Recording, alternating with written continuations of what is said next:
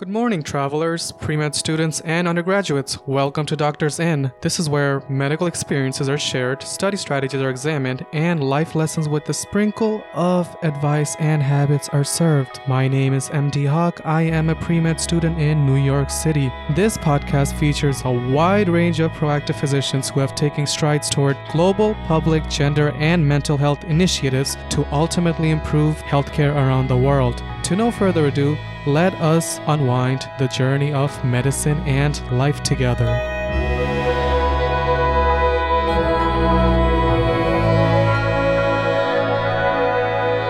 3, 2, 1, and we are live. Today we are joined by Dr. Javida Orowari, who is a board-certified breast surgeon practicing at Bridgeton, Missouri. She is affiliated with SSM Health DePaul Hospital, St. Louis. Dr. Javida did her fellowship in breast diseases at Brown University Women and Infants Hospital.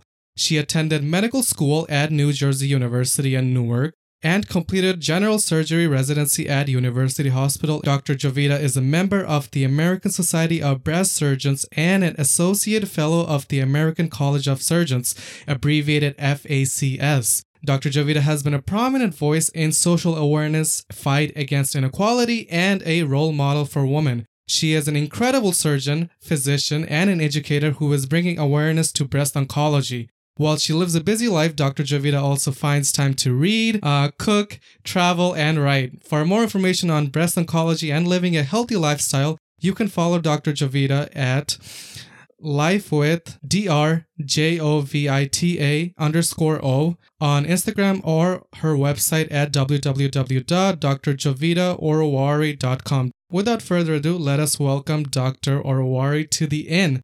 Thank you so much for taking your time out for this. We really appreciate it. Thank you for having me. Oh my God, what a fantastic introduction.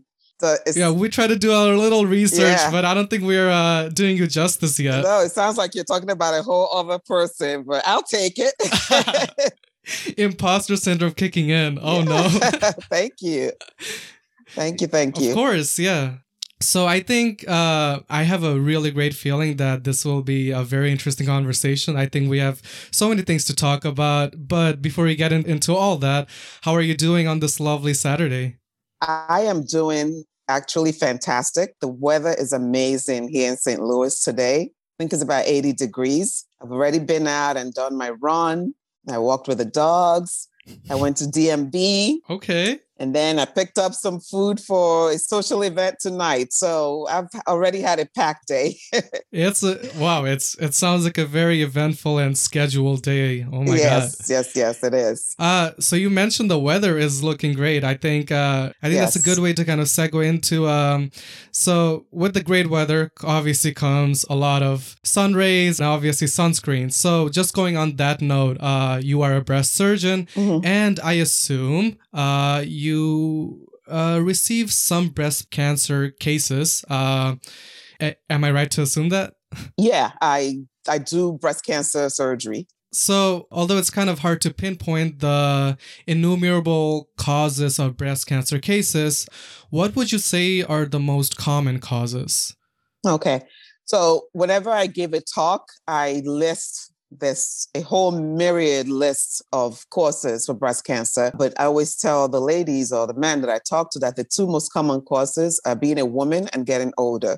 And those risk factors that we call non-modifiable, because we can't change it. If you're a woman, that's what you were born as. If you're getting older, you can't do anything about it. So those are the number one reasons for developing breast cancer. Besides that, other reasons include environmental changes, so things that you can actually do something about. So your lifestyle factors, what are you eating, how are you moving, things like radiation exposure, alcohol, cigarettes, things like that increase your risk. The hormones that women take postmenopausal also increases the risk of breast cancer. And then there are things like your genetics, there are particular gene mutations that a woman or a man would have been born with that can increase risk for breast cancer. So those are the main things that we look at as far as risk. Yeah, I mean, you mentioned something very interesting with the mutations. Are we talking about the BRCA1 and the BRCA2 mutations? Yes, those are the most famous, let's say, of all the gene mutations, BRCA1 and BRCA2. But there are other mutations that have since been discovered that we know increases the risk for breast cancer. So we do what we call panel testing today when we screen for genetic testing. So we're not only screening for BRCA1 and 2, we're screening for others. There's ATM gene mutations, there's BAD gene mutations, there's PAL-B, ATM, there's a whole list of them that people don't really know about. But BRCA1 and BRCA2 are the most famous, like I said.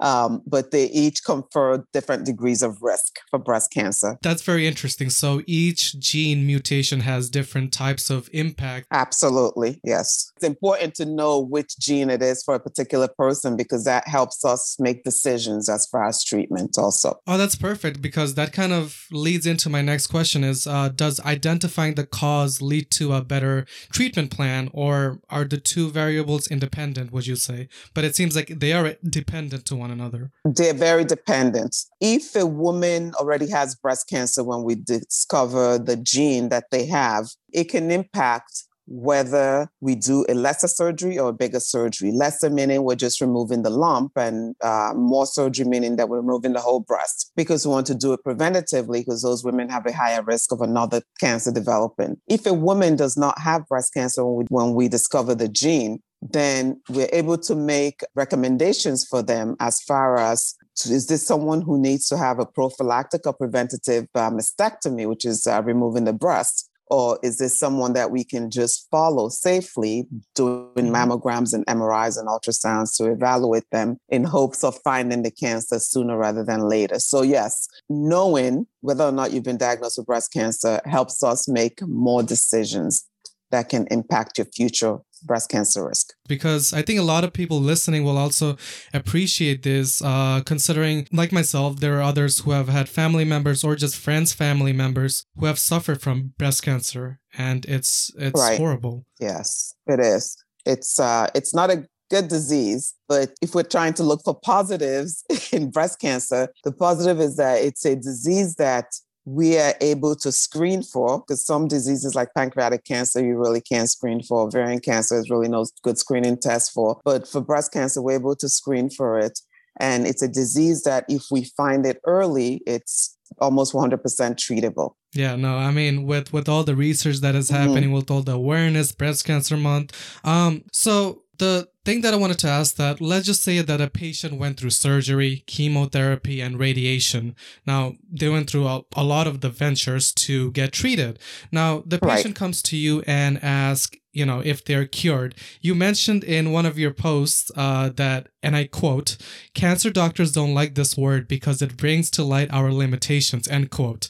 So I think you bring up a really great point. And if you can please elaborate on what you mean by limitations. Well, the saying that surgeons are God, or surgeons like to think that they're God. And if you're a Grey's Anatomy fan, you know that that's something that comes up quite a bit as far as surgeons feeling that they're God. But surgeons are not God, doctors are not God. So we don't have that ability to 100% cure a person, especially as oncologists. We would love to be able to 100% say you are cured, but we can't. Just because cancer cells are so tricky and sneaky, and these little teeny microscopic cells break off and go bury themselves somewhere in the body where we can't find them. And then when we think we've done everything, surgery, chemo, radiation, I've done everything to treat the patient, 5 years from now, that little sneaky cancer that buried itself somewhere it makes itself known because it's multiplied 1 billion times. We can't do anything about that little cell that's burrowed itself somewhere and it's multiplying. So we can never tell, and I never do. I can't tell someone that they're 100% cured. If you notice when I said earlier, I think I said 95, 98% cure, but I never say 100% because just as long as there's a little bit of breast tissue, there's always a chance of something developing. But we continue to monitor for this, and a lot of women do well without any recurrences. You mentioned 5 years. I'm assuming you're talking about the remission period of 5 years. Is that what we're kind of hinting at? Well, yeah, I use 5 years arbitrarily, but 5 years is used a lot in the oncology world and in medical literature. as the amount of time that we use to write a lot of research or present a lot of data for recurrence, prognosis, etc. So we'll say a woman's 5-year cure rate is XYZ, or in 5 years, these are the numbers we should see. And then the other number that's famously used is 10 years. After 5 years, we use 10 years. So for breast cancer, we know that if a woman is going to recur, they're going to recur within the first 5 years. So those are critical years, the first 5 years after a breast cancer treatment. Those are the years that we keep the most vigilant watch over the person. And beyond 5 years, the risk of recurrence starts to go down. I see. Okay, so the diction is measured, or it's influenced by the data that is shown and in the literature. Exactly. Okay. So at this point, I think everyone knows that early detection is key to fighting cancer, especially breast cancer. I think this brings to light the concern that COVID quarantine brought with it. So, I mean, I can imagine that certain patients that usually go for annual checkups are not so keen to go to a practice to get their annual mammograms due to COVID concerns. So how did COVID really impact your practice, and what are your recommendations? COVID impacted my practice personally, impacted a lot of fellow breast surgeons, fellow oncologists, and fellow doctors tremendously. First, what COVID has taught us during the past year is that we can do a lot of telehealth, a lot of telemedicine. So a lot of things can be done, just like you and I on Zoom right now. Right. But for my practice, I actually have to touch patients. I need to feel for lumps, and I need to do mammograms. The patient has to be present for the mammography. I have to do ultrasounds, breast MRIs. The patient has to be present for that. Just for the listeners, what are mammograms? Mammograms are x-rays of the breast. These are the standard screening modality for the breast. X-ray picture that takes a picture in two views, top to bottom and side to side of the breast, so that we can see lumps or abnormalities that we cannot feel. So it's a screening test that we recommend women start to get from the age of 40 every year. And if someone is younger and has a lump, or we suspect that they're high risk, we'll do another type of test, which is an ultrasound. But the screening test of choice is a mammogram from the age of 40. So going back to the other question, so because of the fact that my patients have to be present for a lot of the care that we give to them, and as you recall, in those early months of COVID, everybody was quarantined. Nobody was going anywhere. The hospitals were pretty much shut down and empty unless somebody was really, really sick. And it was mostly COVID patients. And people were not even comfortable leaving their house because they didn't want to catch this deadly disease that we knew really nothing about. So a lot of women that typically came for their yearly mammograms postponed it. And they postponed it until probably, I want to say, October, November of last year. And I'm still seeing quite a few women coming in now for their annual mammogram. Subsequently, what I've noticed in my practice is a lot of late breast cancers, a lot of really terrible late breast cancers. These are breast cancers that should have been diagnosed last year, but because the women waited, now they are higher stage than what they should have been last year. So that's been the negative impact of COVID on breast cancer practice. It's really sad, actually. And I think we're going to continue to see it even through later on this year, because we're still not back up to the volumes as far as screening that we were at last year or the year before last. Oh my God. I mean, this really highlights how important just annual checkups are, and Absolutely. why we should, yeah. Your recommendations are to just go in for the annual checkup and try your best to be safe, because there are safety precautionary measures that are taken. At the beginning, nobody knew anything. Even the CDC didn't really know. So March, April, May were just horrible for all of us. We're trying to learn and figure out things. But I think by at least July, we had an idea of what to do to be able to get patients through this safely. There were definitely a whole lot of safety precautions that we instituted June, July, that made it safe for people to come in to have their mammography. But Right. the damage of March, April, May had already been done. And there was just so much fear instilled in everyone. Nobody wanted to take a chance because nobody wanted to catch COVID. So we're still trying to fight some of that misinformation today and get people aware and coming in and know that, yes, it's safe. I had my mammogram in the midst of COVID. It was fine. I was safe. And I tried to bring that out there. So social media, to my patients, to the city where I practice, just so that people know that I'm comfortable doing it. So if your doctor is comfortable doing it, you should be comfortable doing it. And that's really all we can do, is just try to increase the awareness and have more people come in. And hopefully we'll catch up to a lot of what we've missed. Yeah, and just taking that first step, as you just said, right, and showing them, yeah, if I can do it, you can do it as well. Absolutely. Beautifully said.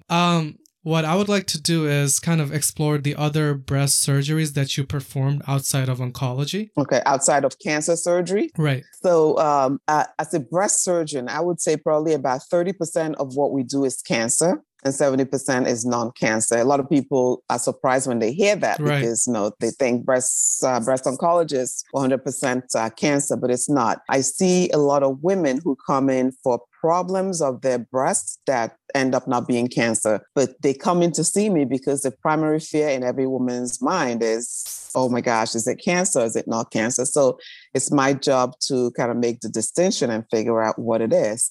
And so I have a lot of women come into the office of breast pain. That is a non-surgical problem. A lot of times it's just reassurance and just trying to explain to them the reasons for the breast pain. A lot of women come in with breast cysts. Again, a lot of times that is non-surgical, unless it's a complicated cyst, a cyst that becomes infected, right, or a cyst that carries some atypical cells. That's something that is also reassurance, and sometimes just drainage of the fluid in the office. So women come in with nipple discharge. If it's bloody or if it's water clear and it's coming out of one side, can be pathologic sometimes. So pathologic meaning that it can be abnormal and it's something that has a small percentage of being associated with cancer. Oh, wow. So a lot of times that's something that we take to surgery to remove the abnormal duct and test it. And the test results tell us the majority of the time that it's an intraductal papilloma, which is not a breast cancer, but it's something over time that can morph into a breast cancer. So that's something that we do surgery for, just a minor procedure. We do surgeries for benign breast lumps. Say someone came in with a lump in their breast and we tested it. And the way we tested is we did a needle biopsy in the office where we just numb the skin and pass a needle through the numb area and take a small piece of the lump. And we look at the cells under the microscope and we find out that it's a benign lump like a fibroadenoma or a papilloma or just a myriad other benign breast lumps. Some of those lumps carry an increased risk for cancer. Some of them don't carry any risk for breast cancer at all.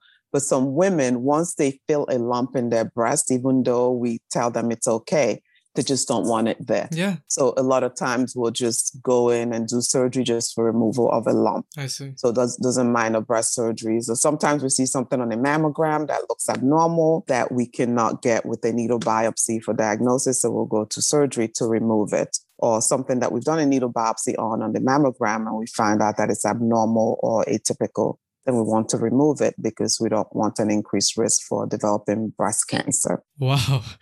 It just seems like one specialty has so many things that it can cover. Mm-hmm. So now what I would like to do is I would like to rewind the clock just a little bit and just to ask you about your dream to pursue medicine. When I was doing research to prepare for this interview, I came across something that made me very happy. I read that you're the oldest sibling of 7 and you yourself migrated from Nigeria. Is that correct? I sure did. Yes. Okay. It just made me very happy because I also migrated from a poverty-stricken third world country when I was 10. And, you moved to the Bronx. I moved to Brooklyn. Oh, wow. And yeah. Right. So now, while I was doing my medical school interviews, I brought up my background to law and how it influenced me to practice medicine as my future career. So would you say that your culture and your background had a similar influence? Most definitely. Yes. The short answer is yes. And the long answer, which I'm going to explain, is I don't know if you know any Nigerians, but I think Nigerian parents were the original tiger parents because they stress education, education, education. It's not enough that you've gone to high school. And actually, when I first got here, my parents used to just laugh when friends of theirs say they're having a high school graduation for their kids. And their response was always, seriously, why are you celebrating high school? That's a given. Okay, wow. You don't celebrate until they're done with college. So that's the kind of family I grew up in. You must go to college and then you must do something after college. And for Nigerians, there's only maybe 3 or 4 recognized professions. You're either a doctor, a lawyer, engineer, or a nurse. I believe that's the 4th one. Yeah. Those are the only professions that are recognized. So I have known since I was 3, growing up in the family that I grew up in, that I was going to be a doctor because that's how I was introduced to people from the age of 3. This is Jovita. She's going to be a future doctor. So I don't know if that buried itself somewhere in my mind that I just naturally went that route. But I can honestly say it's something that I've always, always wanted to do. And then the other piece of it, which I don't know if you found in your research, is that my great-grandfather was a medicine man in Nigeria. So he was the village medicine man. He did not practice traditional Western medicine, but he did whatever he did that cured his patients. And I spent a lot of time with my grandparents, my great-grandparents, and that had a lot of influence on me. It was great going the Western route and being able to treat people the way my great-grandfather did. And I think what I enjoyed in those days, being a little girl sitting in his hut, watching him, is just his interactions with people, the way people had respect for him and he had reciprocal respect for people. And the way he talked to them, the way he treated them, I liked that relationship, and I enjoy that also with my patients, not just being their physician, but just being their advocate, just being there for them and being their friend and being able to take care of them with the knowledge that I have. That's what he did. So that also influenced me a lot. It just seems like he brought out that holistic side of medicine. He did. And then you were able to transform that into the knowledge that you gather from the Western medicine, from medical school and fellowship. Absolutely. Wow. Okay. You have been a prominent voice in just fighting against inequality, in fighting against, any biases. So I think it is really good that you're using your platform to do such things. What was your motivation for, obviously it's coming from a background and going through that, but was there anything specific? Yeah, I don't think it was any one thing. I think it was several things. And it's not something that I've been doing for a long time. It's something that I started recently, that came to me recently. Like I said, with the family that I was raised in and the way we were raised, we were really raised to just do what we had to do, go to school, graduate, and work. I did not know any racism growing up in Nigeria. And I came here, like I said, about 10, 11. And when I came here, my parents, again, they were not people that really emphasized the differences in the races. They didn't care that someone was white or black. And we never talked about those type of things in our house. And I obviously had instances of prejudice or racism directed towards me. But again, because of the way that I grew up, it was never anything that I internalized or thought about, because to me, it just kind of rolled off my back. I never thought about it. It was not until recently that I was in a forum with a group of women talking about racism in America, that some of those things just started coming back to me. And I was like, wow, I did experience this, but I just never thought it was part of my reality and anything that I needed to deal with. So that started to bring some of that back.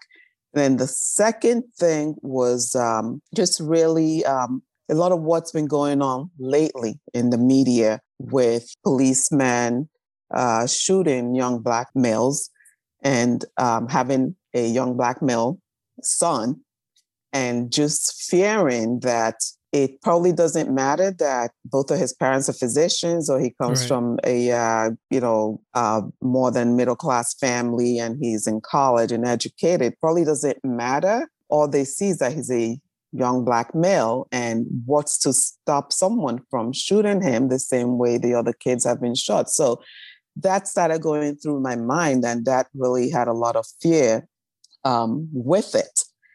And then the third thing that happened, all of these almost happened simultaneously. The third thing was I was talking to another female physician who is also of Nigerian background, and she's very much a voice in social media and in the community as far as all of these issues with racism.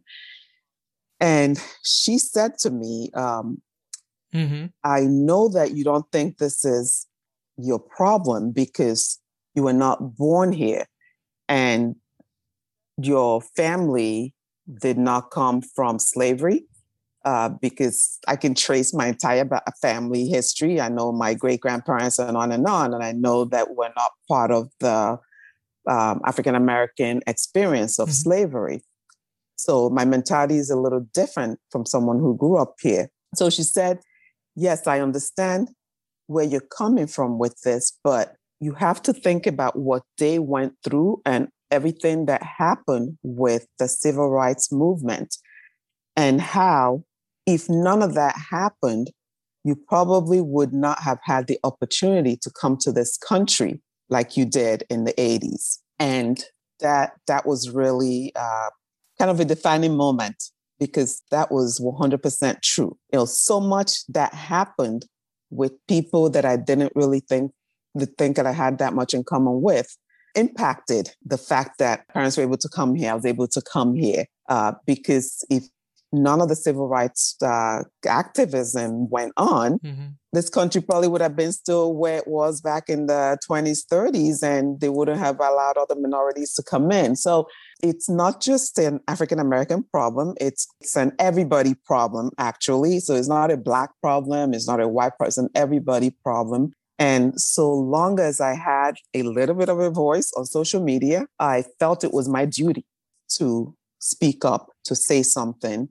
Even if I could change one mind, then I would have done my job. So that's my long answer to your short question.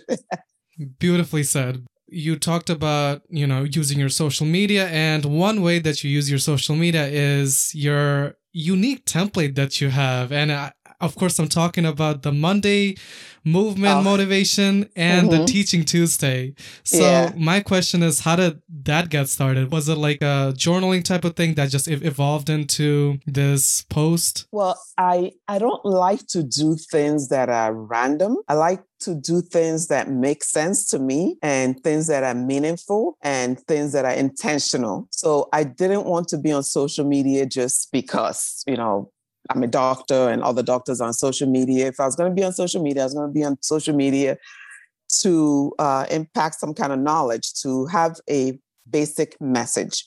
My basic message is I'm a health and wellness platform. So that's what I want to come across. But I'm also a very busy person. I have a life, so I don't want social media to consume my whole life. Yes. So I felt I needed a schedule. I think in the beginning, I was kind of posting randomly and it didn't make sense. So at some point, I don't even know how long ago it was, I decided that I was going to once a week post something related to breast health, which is what I do, and then something related to fitness, which is my passion, which impacts a lot of other health issues.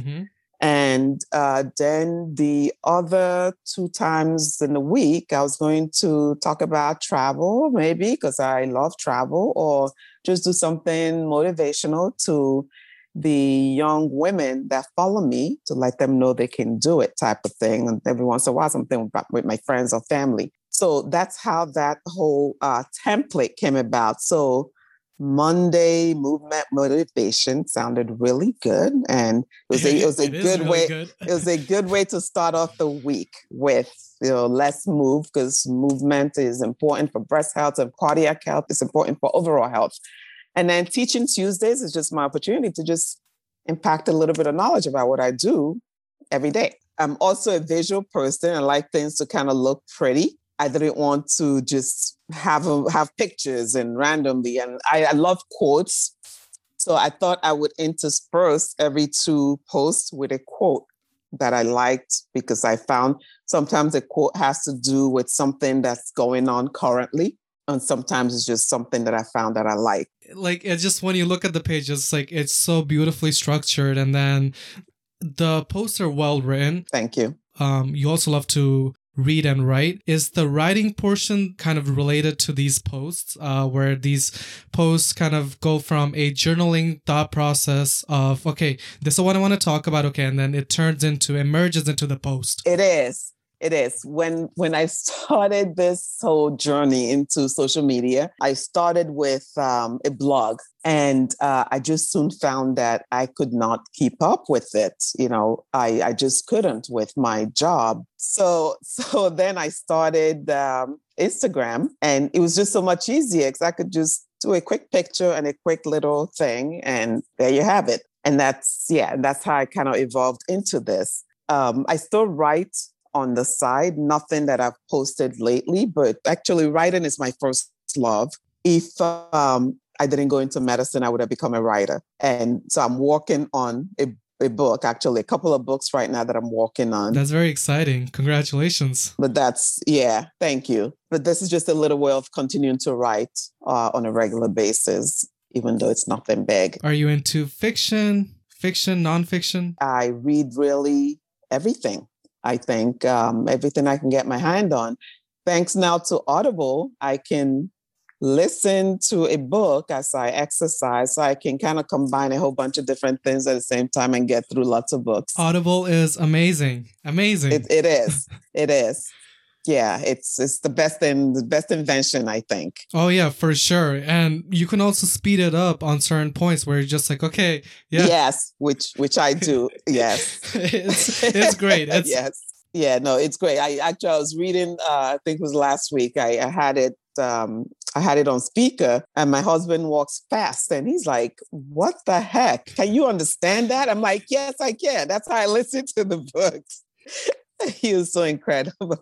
See, that's efficiency right there. Yes, it is. It is. Now, you're talking about listening to audiobooks. Do you have a recommendation for our listeners, or just a book that you have read that always left an impact on you? Oh, I read 2 books recently that I've been recommending to all my friends. The one is called The Loudon Voice. I cannot think of the writer's name, so don't ask me, but they can find that easily. It is such a good book. And the second was Homecoming. I recommend it highly to everyone. Now, unfortunately, I think we're near the end of the podcast.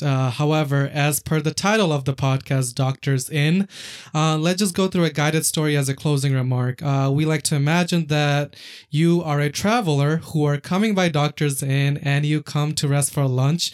Before you leave, the innkeeper, which is me, asks you for one quote or piece of advice that I can frame on my wall of my inn. So what would that piece of advice be? It can be something you live your life by, for example, a principle or an ideology. One of my favorites is if not now, when is one of them. And then it's the second part of that quote is, if not you, then who? That is a very powerful quote. I think that's about it. If someone in the audience has any questions or interested in learning more about your field, breast oncology, breast surgery, and just living a healthy, wonderful life with fitness, obviously, where can they find you? Well, they can find me on Instagram. That's the best, easiest way to find me, at Live with Dr. Jovita, JOVITA _O, on my website, and you can just DM me on Instagram. Sometimes I don't get to the messages in a timely fashion, but I do get to them eventually. But that's the best way to reach me. Okay, perfect. Thank you so much, Dr. Orowari, for taking your time out for this. And we know how busy it can be, and I'm just so glad that you actually just took this little, Saturday to do this podcast. It was an absolute pleasure. Of course. Thank you so much for having me. It was a pleasure talking to you. And I wish all the listeners luck. And come find me if you have questions. Thank you. All right. A major thank you to all you lovely Homo sapiens who stopped by Doctors In. All our show notes can be found on www.doctorsinpodcast.com. You can also search up Doctors In Podcast on Instagram and on YouTube to watch our animated videos for each of our episodes. See you next time, guys. Bye.